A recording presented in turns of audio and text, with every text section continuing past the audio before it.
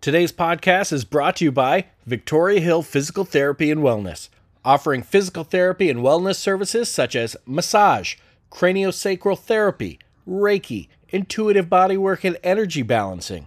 They treat each person as the unique individual they are. Every session is one-on-one, and they accept most insurances for physical therapy services. They're located on Pearl Street in Hardwick, just up the road from Hayes and Union. Give them a call at 802-472-6622.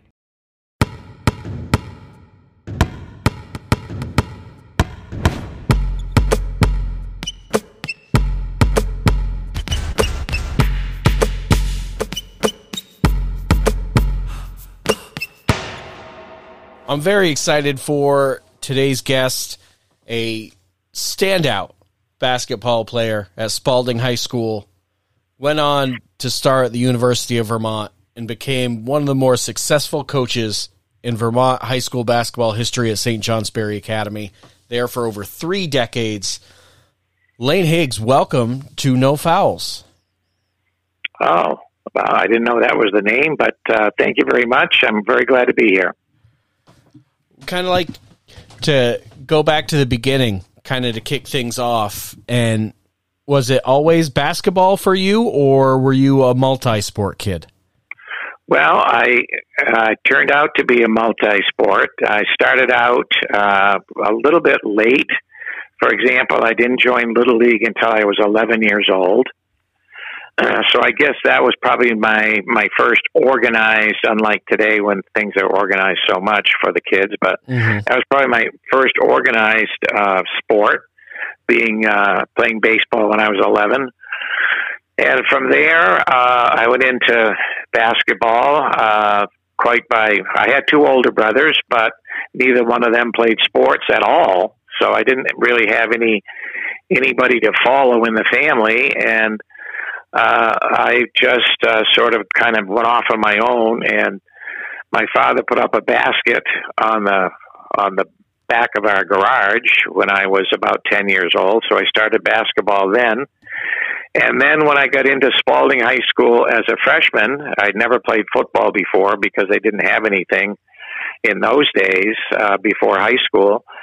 And I thought I would get involved. A lot of my friends were playing football, so I got involved in football as a 9th grader and went on from there.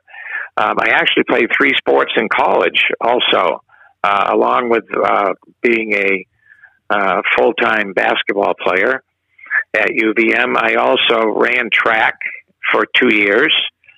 I was in the track program, and also played freshman baseball on the baseball program. So, I guess you'd say mostly, although basketball was number one, I was a multi-sport person.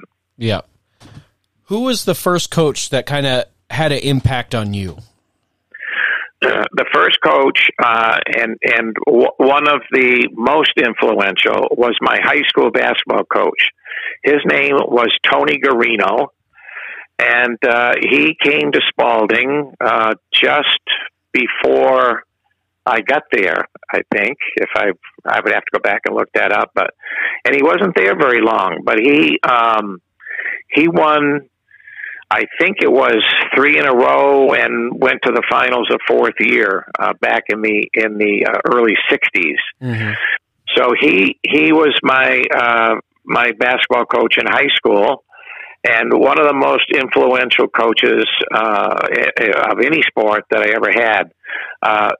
He was someone that he was just made to be a coach. He looked like a coach. He acted like a coach. He talked like a coach.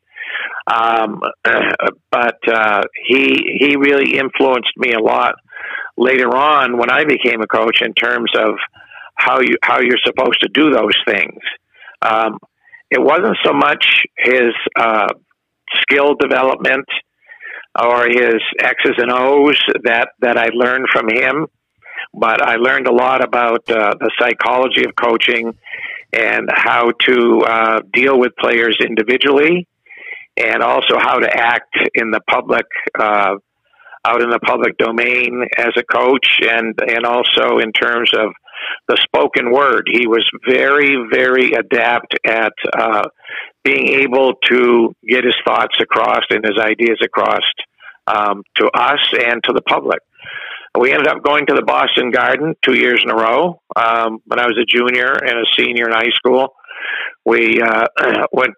In those days, if you won your state championship in New England, you would go and play in the New England tournament in March.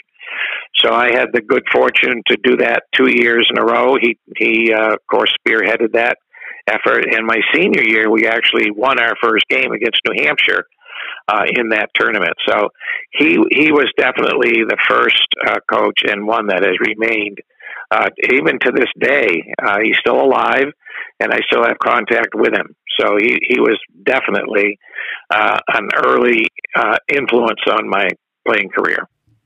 With that influence, were you already, contemplating a coaching route at that point, or was it more of a kind of after college, how do I keep staying involved in sports? I think it was more of the latter. I don't think that I can't ever remember saying, to myself or to other people that I would really like to go into coaching. I knew I wanted to stay around basketball. I knew that. And, of course, that's, after you finish your college career, that's pretty much the only thing that you have left for you. So that came later, but was, as I said, heavily influenced by him during my high school days. What was kind of that first thought, and when did you seriously make that consideration into, okay, I want to try coaching? Well, I can't really remember a particular moment, but I think my senior year at UVM, I was contacted by a principal at Kingswood Regional High School in Wolfboro, New Hampshire.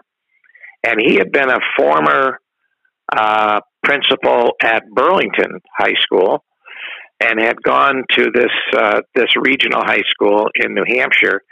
And he called me, actually, or got a hold of, I can't remember exactly how in those days you got a hold of people, but he got a hold of me. And when I was a senior, he knew, he had been in Burlington during some of my college career, so he knew of me, I guess. And he said, pretty much, we need a basketball coach here at this school. And I was thinking that because you're a senior, you may be looking in that direction. So that kind of tipped it for me.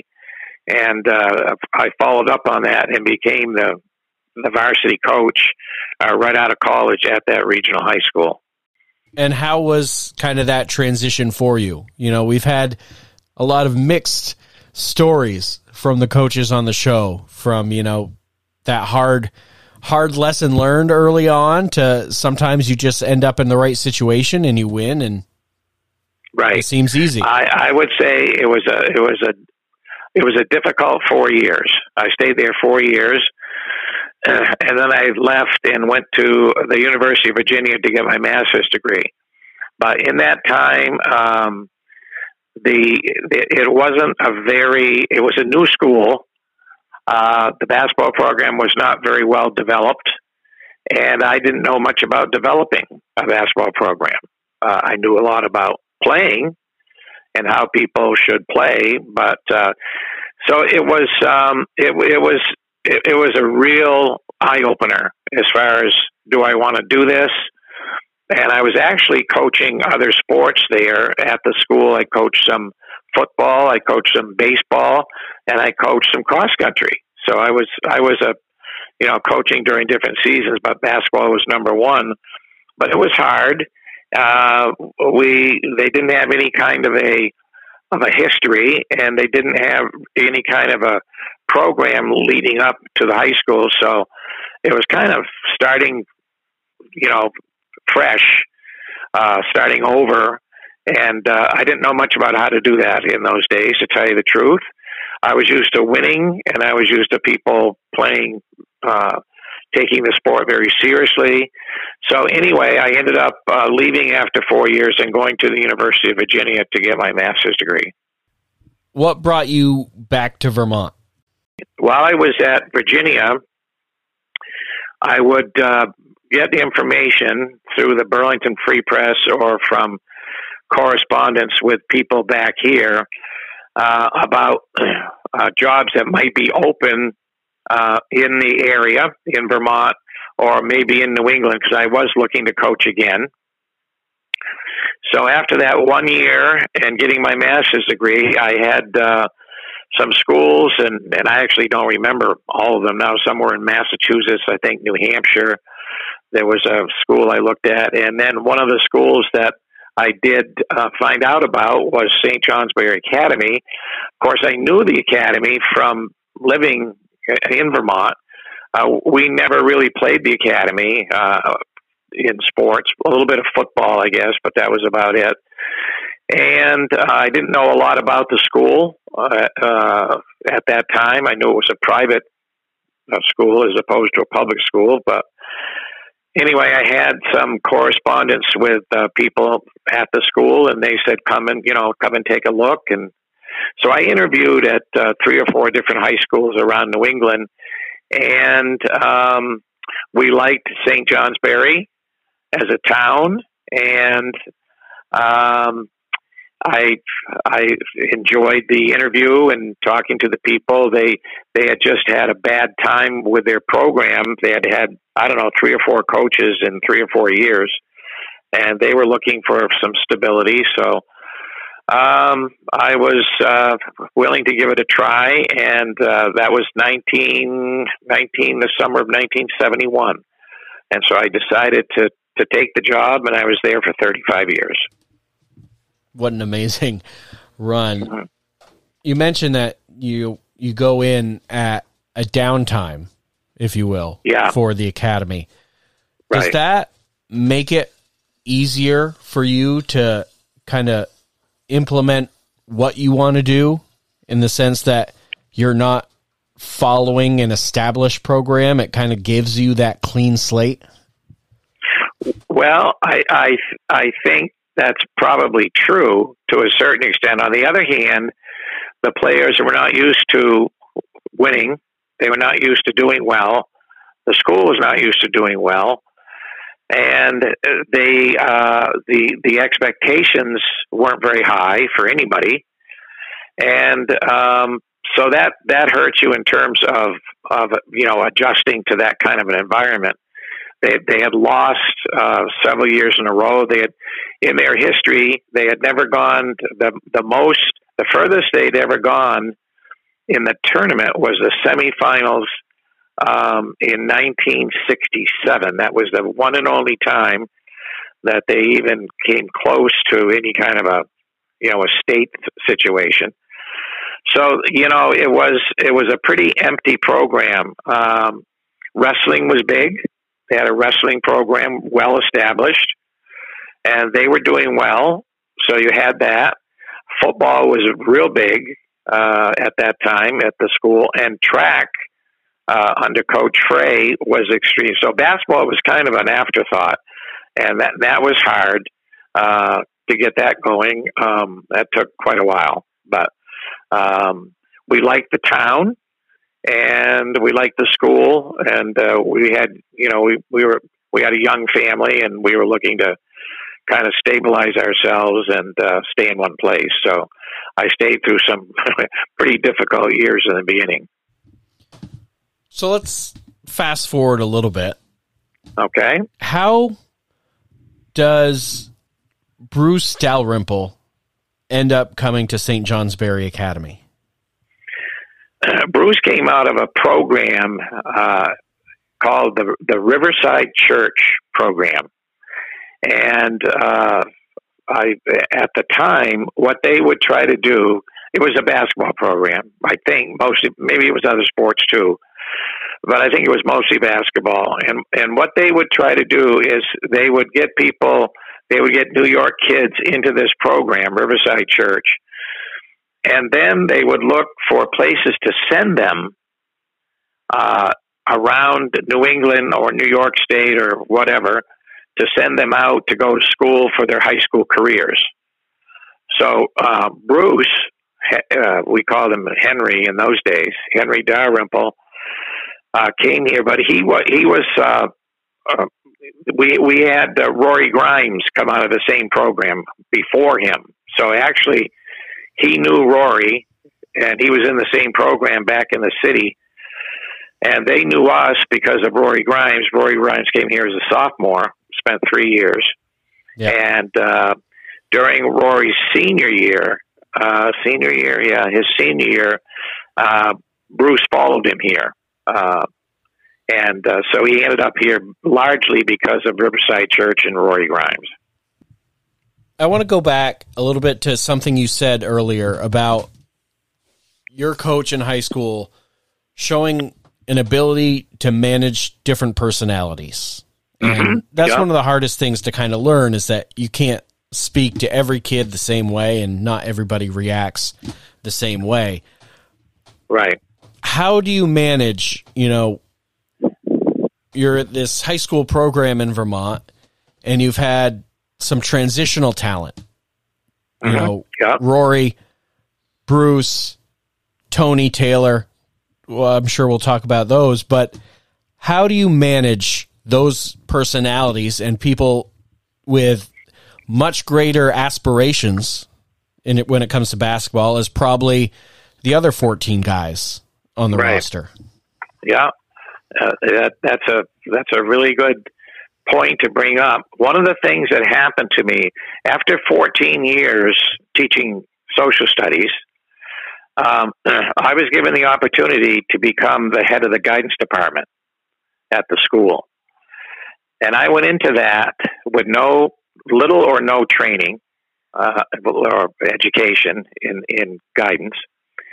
And but what I looked at was, okay, I think I want to be a guidance counselor, because to me, as a teacher, I taught a lot of U.S. history, and when you tell a kid that they have to pass a particular course, what I found out was that to the majority, actually probably the vast majority of the kids, as soon as you tell them they have to do something, it's required if they're going to graduate, then they automatically don't like it.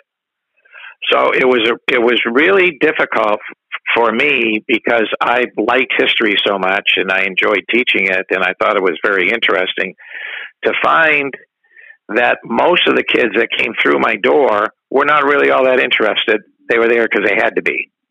They had to pass U.S. history. So after 14 years, I had an opportunity to switch to guidance. And when I switched to guidance over the summer between teaching history and being in guidance, I was asked to be the director of the guidance program. So I went from history to guidance within a 3-month period of time. And I became the guidance director, and I did that for the remainder of my time at the academy. Well, that turned out to be a really helpful situation for my coaching, because I learned a lot from doing guidance work and being in that position. I learned a lot about a lot of different kinds of kids, and on a personal, in guidance, you're on a personal basis. It's not a teacher-student basis. Yeah. So, and I found out I really enjoyed that. I enjoyed, and you're right. We had a lot. We have a lot of different kinds of, or we had a lot. We still have a lot of different kinds of kids at the academy. Kids from different countries, kids from different states, a lot of kids from different backgrounds, and a lot of local kids from St. Johnsbury. So being in guidance gave me the opportunity to meet, to talk to learn about all these different kids and sort of how to deal with them on an individual basis. And I found that to be extremely helpful in terms of my coaching development also, is that really helped me to be a better coach. Was there any jealousy with kind of the spotlight that we're on? Especially, obviously, those 4 guys really stand out in your time. Right. Yeah. Well, that's hard to say. That it wasn't on display a lot. What I found, first of all, those particular individuals were all really good people. They were really team minded, and that's the kind of atmosphere that we had. They were, although they had different personalities, certainly, they were all interested, sometimes to a fault, in having the other players do well. Especially Orciari was like that. He wanted everybody else to score. I wanted him to score. So anyway, I was fortunate in that we kind of treated everybody the same, and that was a point of emphasis. If you were the last man on the team, you got as much respect from me and as much emphasis in terms of what we were doing as Dalrymple or Grimes or, Coppenrath or any of the rest of them. And that was not really an issue.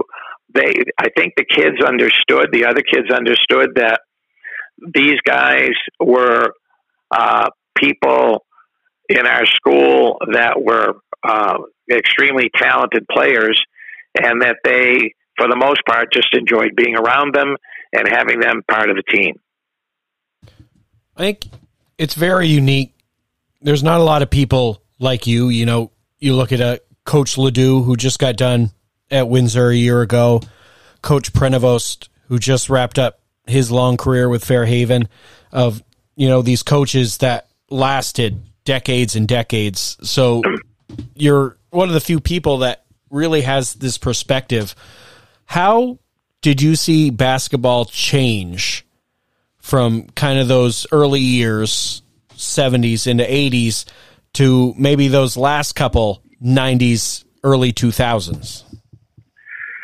Well, obviously, the 3-point shot was a tremendous change for the sport. As far as the growing up of the kids and the sport, and even now in today, when I still deal with young kids in terms of basketball lessons, I do quite a few lessons with kids. I find that the emphasis, I used to really emphasize with the kids that they should be playing a lot of sports, not just basketball. I had kids, Dalrymple, for example, played 3 sports here. Grimes played 3 sports. And I can remember when Orciari came to me, I think as a sophomore, and he said, "Coach," he said, I don't want to play any other sport any longer. I just want to concentrate on basketball." And I tried to talk him out of it. And I said, you're only in high school once. You've got all these opportunities. The academy has probably more sports than any other school in the state. And it's a wonderful experience to have other coaches and to have other players around you and that type of thing. So I always wanted my kids to play other sports in the off season. And I think one of the things that's changed quite a bit now, I see with younger players and with basketball, is young kids, especially, not so much high school kids, but young kids are on 2 or 3 teams at the same time. And they're traveling on these AAU teams, Metro teams, Metro Conference teams, that they have their weekend travels. And there's very little time to reflect. There's very little time to point out what needs to be worked on. In other words, the value of practice and of monitoring, I think, has diminished a lot. That wasn't the way it was when back, the AAU was, when I first started, AAU was not a big deal. It gradually gained more prominence as the years went on, and today it's got all kinds of influence on the kids and the parents, I think. As far as the game goes itself, the 3-point shot is obviously changing things a great deal.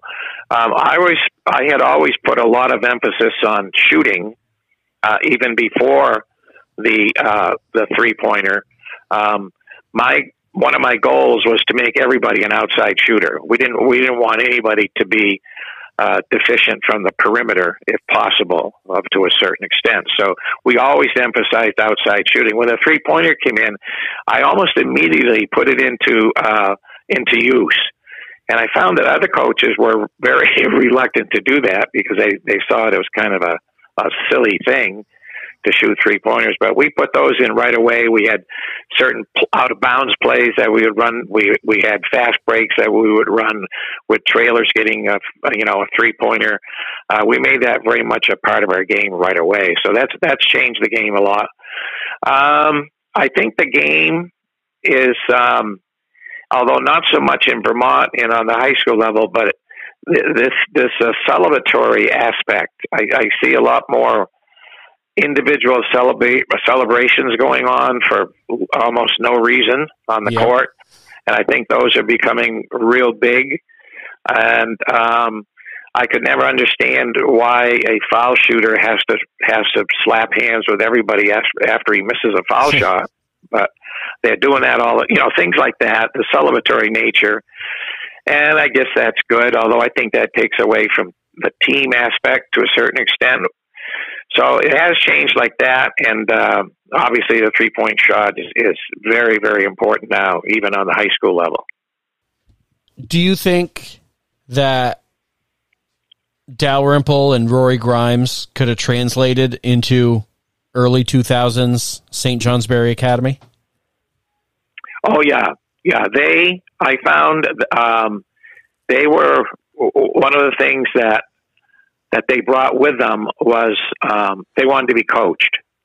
They weren't here just to fill in the time. They wanted to learn, and Dalrymple went from a 6'3", 6'4" freshman center who had almost no jump shot to a Georgia Tech backcourt player. He became a guard for Georgia Tech, and he was ready for that by the time he got there. So it was always my emphasis to, and Grimes was, even for New York City, was so quick and so strong and so explosive that he could have gone through 4 years here, or three. He was here for 3 years. He could have gone through 3 years. He scored, I think he played 60 games here, and he scored in double figures, 59 of them, something like that.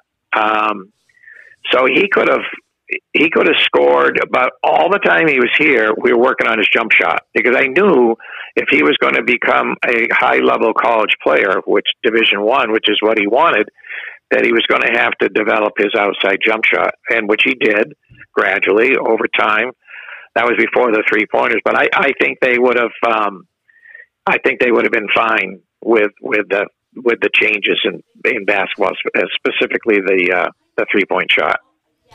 How much pride did you take in being able to help kids try to get to their goals? You mentioned with Dalrymple, okay, he has a goal of wanting to play high-level college basketball. We need to put a plan in place to make him better to succeed there, even if it wasn't necessarily what he needed to do to best win for St. Johnsbury.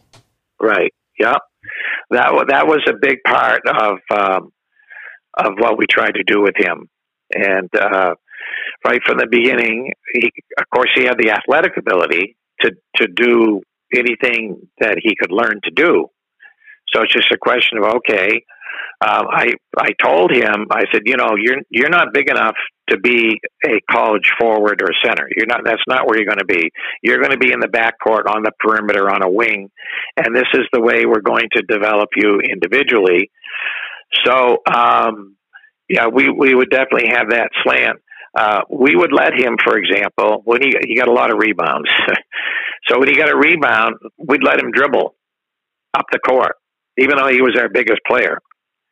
And we would let him run the fast break as a middleman in the fast break. And we had fast breaks that had specific things that we were trying to do depending upon where it originated and who was there and so on. But if he got a rebound, he was allowed to take off on the dribble. Now, he wasn't a dribbler when he started, so that had to be developed. But he developed very quickly, and that was the best thing for our team to do, too, because that made us he got so many rebounds that it made the fast break quicker if he could just take off and had tried to get to the middle and become a middleman on the fast break, which is and he liked it.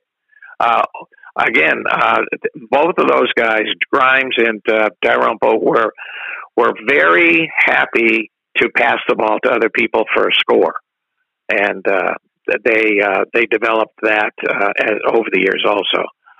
So it was kind of a good thing for obviously the team, but it was a good thing for them individually. So you just had to set up your practices in such a way that those things got developed. Speaking of team victories, how important was it, or maybe a relief, to bring that first championship to the academy in '81? Right. Well, I looking back on it, it was a tremendous relief. It was 10 years. It was 10 seasons, and some of those were very long seasons. And, you look at what other teams are doing, and you look at Burlington, UVM, the semifinals and the finals, and you're not there. And so, I would say it was a tremendous relief for me personally. And, it was something that obviously the kids wanted to do. So that was great. And it kind of changed my perspective. I remember being at some kind of a dinner or something, talking to some people about the season, and a guy stood up and said, "Okay, coach, now that you've won the championship, what are you going to do next?" That kind of thing. And I knew I didn't want to leave St. Johnsbury. I knew I wanted, because my kids were just coming up, getting older, and I wanted them to go to the academy. My wife had a nice job in town, and we just liked it here. So I knew I wasn't going to leave. But that was a good, the guy asked the question, and I didn't know how to answer it. What are you going to do next? Because I hadn't really thought about it. Kind of took it year to year. But gradually over time, what I found was that the winning kind of took care of itself if you had the right approach. And so I began to have as our primary goal the idea that success means doing as well as you can. And different years, as well as you can, depends on who you got for talent. But gradually, the philosophy, the aim of the program was to play each and every game as well as you can play the game that particular night. And if you did that, no matter what the score was, that was success. So that became kind of the philosophy of the program. That's fantastic. And we got to jump ahead a little bit, but first, and I've recently been really diving into some old high school game footage, and I have a lot of the stuff from the Barry Auditorium. Yeah, but I haven't been able to get, as far back as kind of those years. What can you tell me about when you go back to back a 2 overtime thriller with Mount Anthony? Oh yeah. That was at UVM. That wasn't the Battery Auditorium. We didn't play there. Right. Yeah. Division One's that was UVM. Yeah. Dalrymple, 55 points. That still might be a record. I'm not sure if that's the record for Division One. Finals. That was just an incredible situation. I still have clippings and things I've kept, and I was kind of looking at that a little bit this winter. I don't know how he did it, but really, I don't remember things about the game except that Dalrymple obviously came through when we needed him, but other kids came through too with big baskets at not a lot of them. He had, I don't know what the score was, maybe in the 70s, but he had 55 points. So you can just imagine and he was only a junior at that time. And Mount Anthony at that time had one of the best programs in the state with Frederickson. And so to do that against them, in that double overtime was just a really it was an incredible night, really. All right, so we jump ahead a little bit, and okay. Unfortunately, it was about 15 years before you would win your third and final championship. But that was such a special group, and it got so much attention because you had this Vermont homegrown kid who was, the talk of high school basketball. And I remember I had to have been 11 maybe years old. And my dad taking me to see that championship game against Burlington to see Tony Orciari play. Right. Yeah.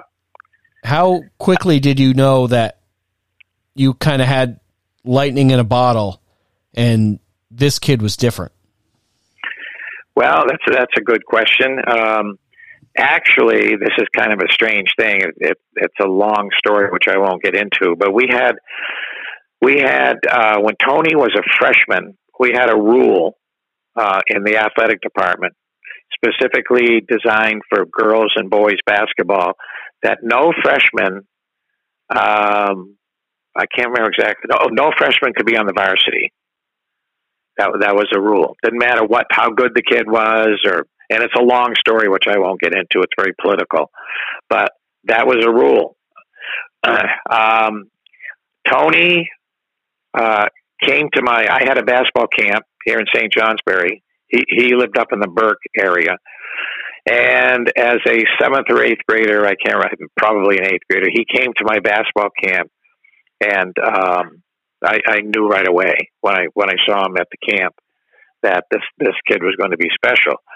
Well, he got recruited, if you can believe it, out of the 8th grade because he had no high school. He could go to high school, wherever, and his town would pay for it because his town didn't have a high school. So the closest high school would have been Linden Institute. That was closer to Burke than anything else. So everybody figured he was going to go to Linden Institute. His father called me, and there's Lake Region. He could have gone to Lake Region, and of course he could have gone to the academy. He could have gone to North Country if he wanted to travel that far up to Newport. So there were options for him to go to, and he was being recruited. I'm telling you, coaches were contacting his father and that type of thing. When he was in the 8th grade, his father called me, and he said, we're trying to figure out where Tony's going to go to high school, and what I would like to do, if it's okay with you, is I'd like to come and bring him to some of your practices.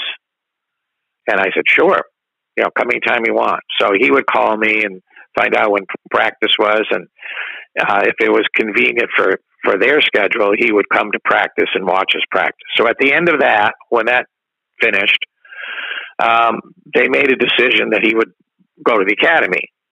I think based on what he saw at the practices, he thought that would be a good thing for Tony.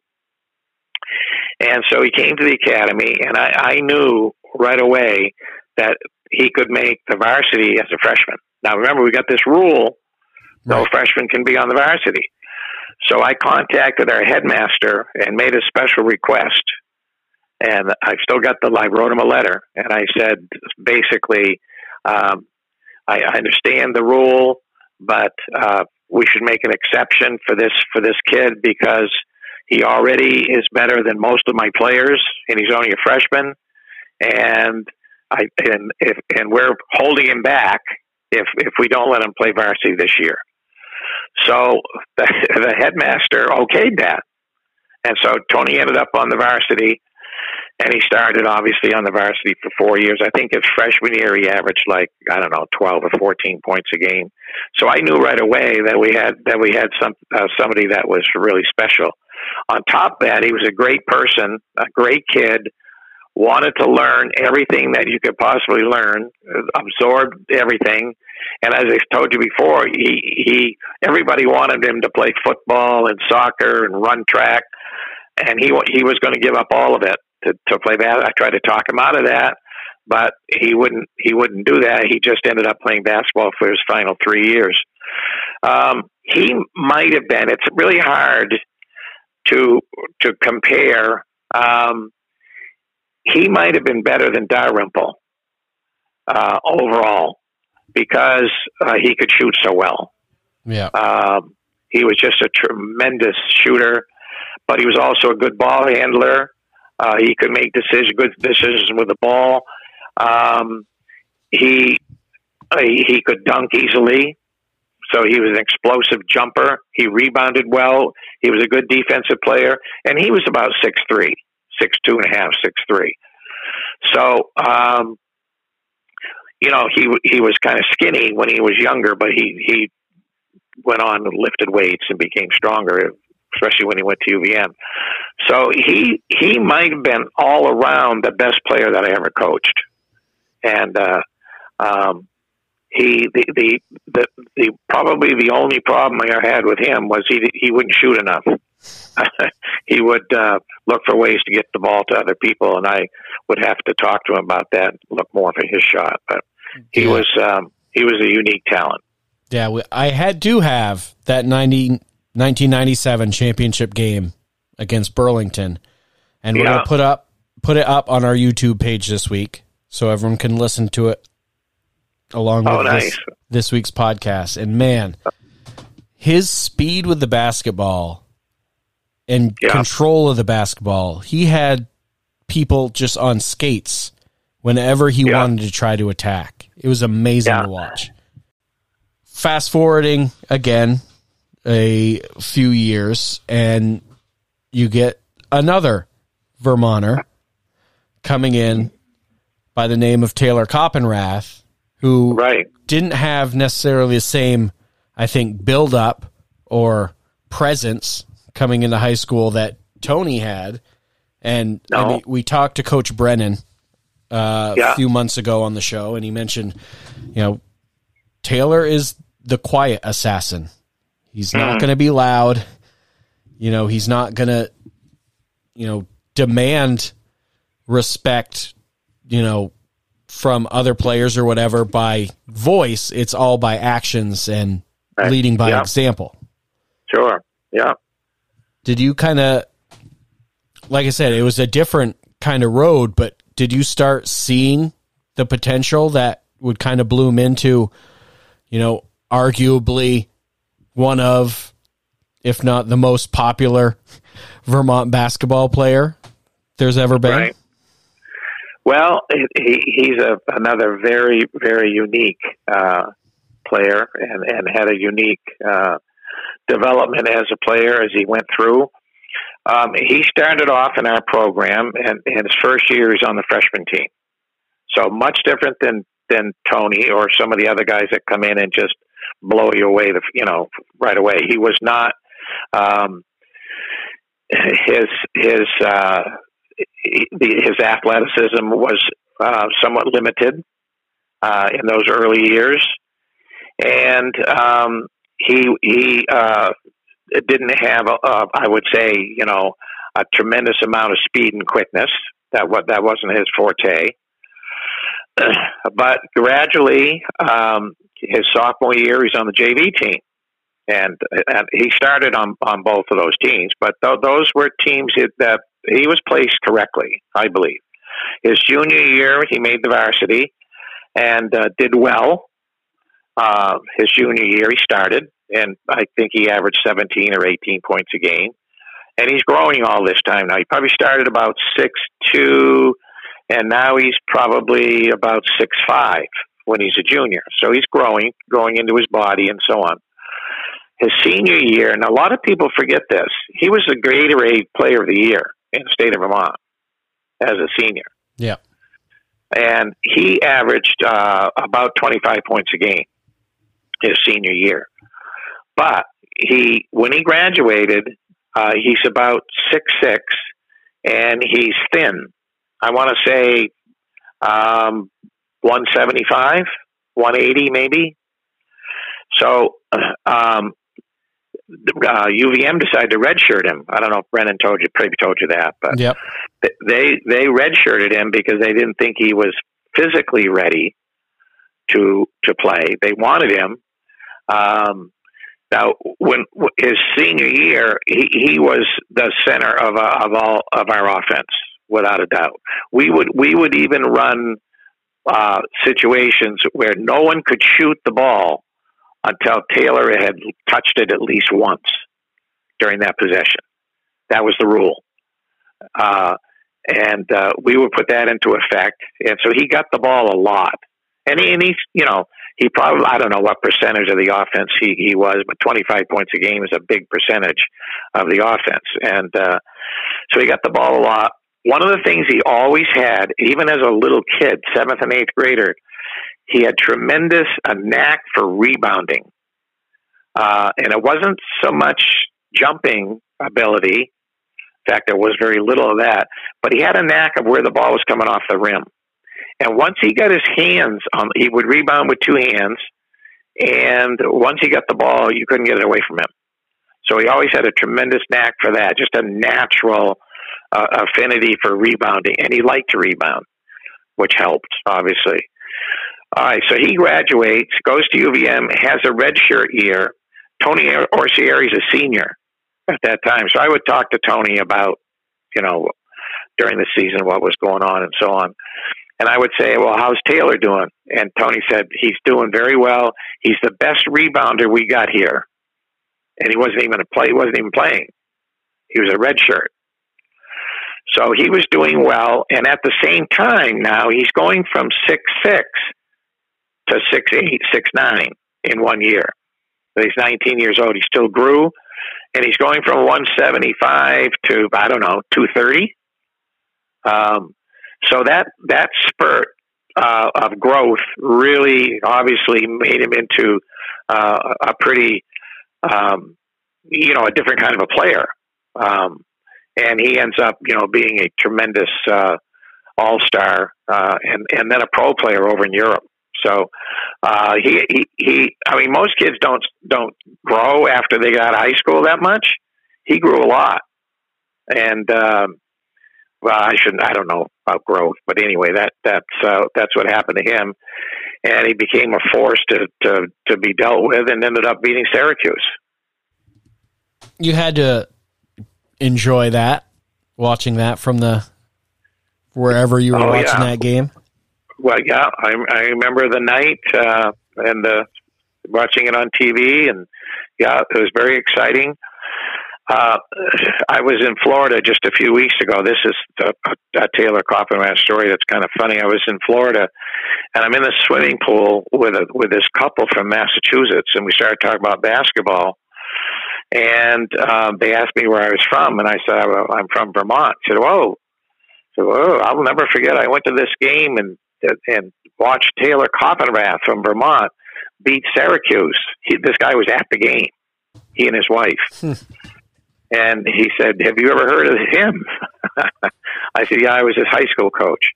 And he couldn't believe it. He almost, so that was kind of interesting. That doesn't happen to you very often. But yeah, Taylor was quiet. Taylor was, sometimes difficult to read. What's he thinking? Because he never gave it away. That's the way he played. He things would not upset him. He wouldn't get upset about things. Calls wouldn't upset him. He'd just keep on playing. And that's just the kind of personality he had. And, very unique, but highly, highly effective, obviously. Come 2006, how did you know that you were ready to step away? Mostly from talking to my wife. No. Yeah, that's a good question. I don't know. I had already taken a sabbatical, so I had done that a few years before, and I just felt it was the right time. Being here for doing it for 35 years, and I don't know. I just I mean, I obviously haven't given up basketball. I'm still working on it. I got sessions, as I said, with kids that I work with. So but it was time to slow down a little bit and just go in a different direction. So it all seemed to work out. Do you still kind of stay in tune with what's going on at St. Johnsbury? Obviously, we talked to Coach McGinn earlier, and he had that great run after transitioning from Thetford, and now a young kid in Patrick Rainville who's doing a great job, kind of creating his own path. Yeah, I think Patrick is the fifth coach, varsity coach since I left. So that they've had quite a few coaches. But yeah, I sort of offer my services if they're interested. Ben Davis, I don't know if you came across that name. He was there the last 2 years before Patrick. And I have done some computer streaming work with NSN. With games, and I also do sometimes if they get in a pinch and they don't have anybody to announce the game, they'll give me a call, and I'll end up going, running over and announcing the game that night. I've done that a few times each season, and then if the coach wants to talk to me about something, whoever the coach might be, like Patrick, I had him.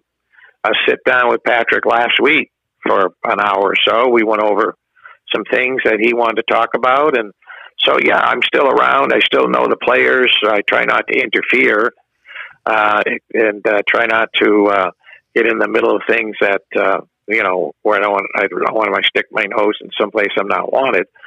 But, I'm just kind of there if anybody wants to talk about anything. Did that kind of make the transition out easier? I mean, when we talked to Coach Brennan, he mentioned how much he loves still being able to go, and he sits in the corner of the gym in his spot, and he can go into the locker room after wins, and it made it easier for him to walk away. Right. Well, I don't think there's anything that can take the place of forming a team. You start in November with a bunch of guys, and you work every day to become as good as you can be. And I don't think there's anything that to me was the highlight of being a coach. And I found that there really isn't anything that can take the place of that. I like basketball, so it's nice to be around it. But there is a void. I found there is a void because it's about what you do on a daily basis and how things come together and how you try to make things come together as you move through the season. And it's really hard to get anything to replace that. All right, let's hit a few quick questions and then we'll let you go. Okay. First up, can you give me 3 of the best players you coached against? Yeah, this was difficult. Some of the best players, and some of them I can't even remember their names, in Vermont came from the South. For example, Mount Anthony. But we either never played against them, or we only played against them maybe once in the playoffs.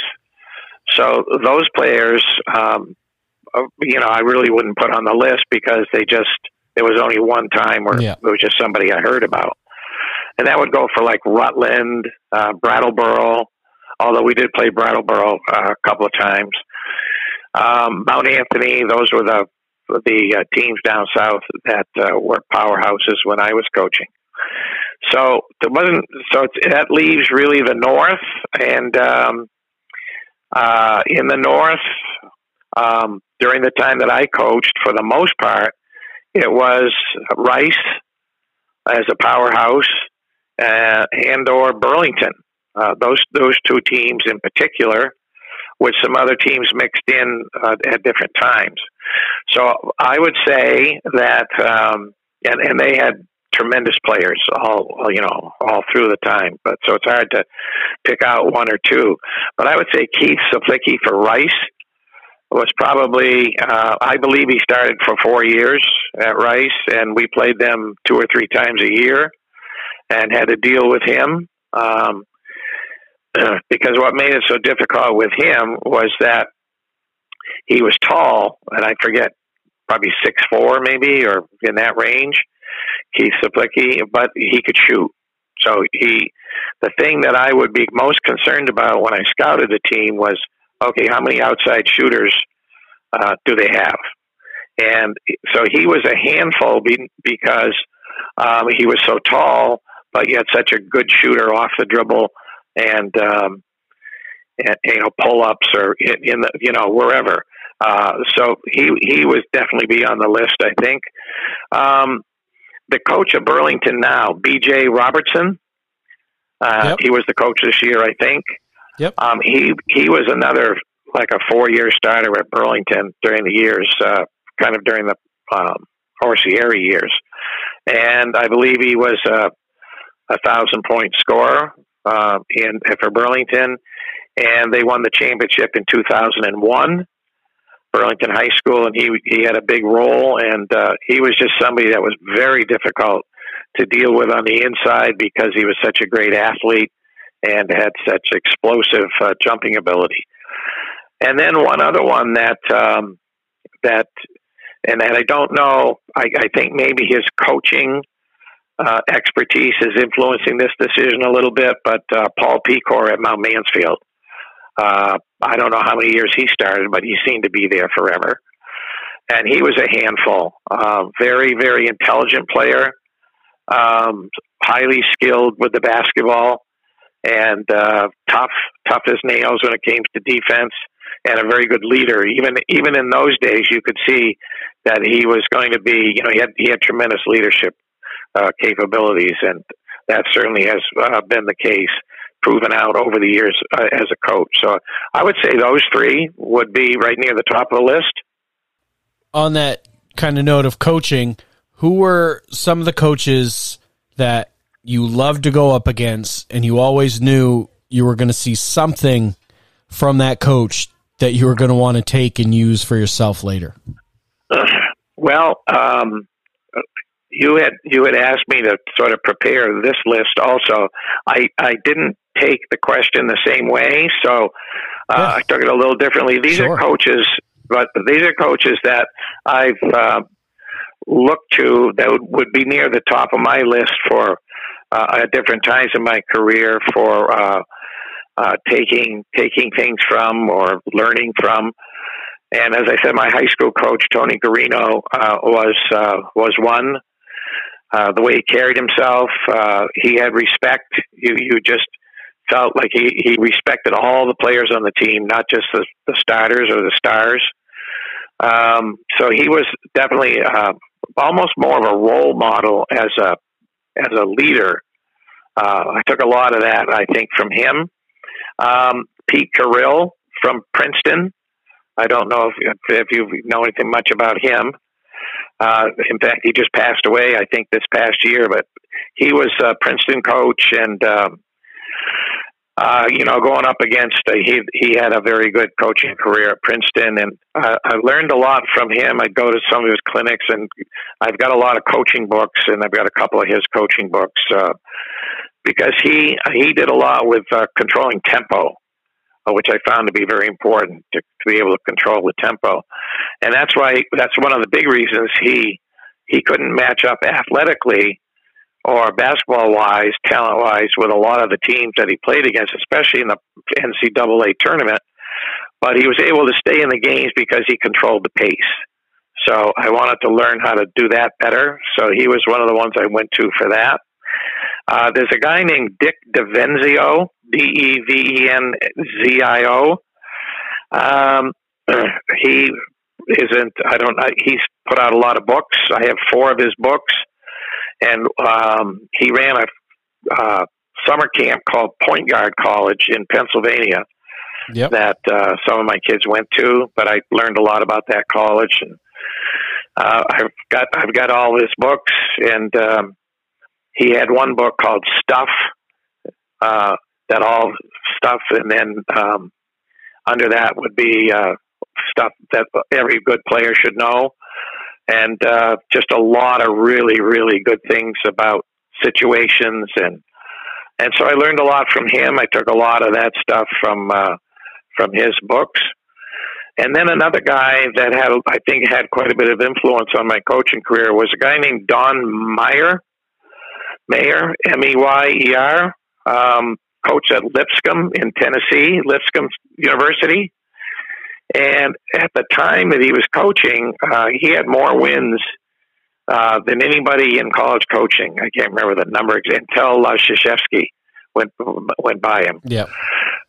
So I started reading a lot about him and decided I wanted to go to his basketball camp and work for a summer, for a week in Tennessee. So I did that. He allowed me to come, and that was a good experience. And he sent me literature about his program and so on and so forth. And he definitely had some influence on how I looked at different things about basketball. So those would be the coaches that I look to the most for things that I learned.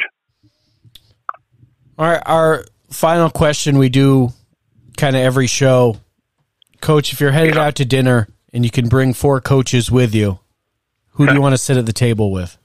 Oh, I guess it would be these guys right here that I just named. I figured as much. Yeah.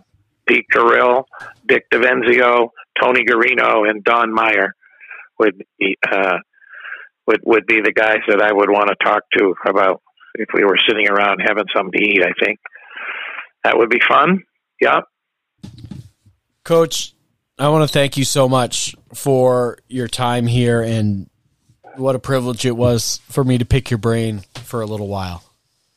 Okay, well, I appreciate the invitation, and I wish you good wishes and good luck with your podcast, and hope things turn out well. Thanks again to our sponsor, Victoria Hill Physical Therapy and Wellness. Come on, guys. It's not just for student athletes. Let's be honest, for all of my fellow older people listening to the show.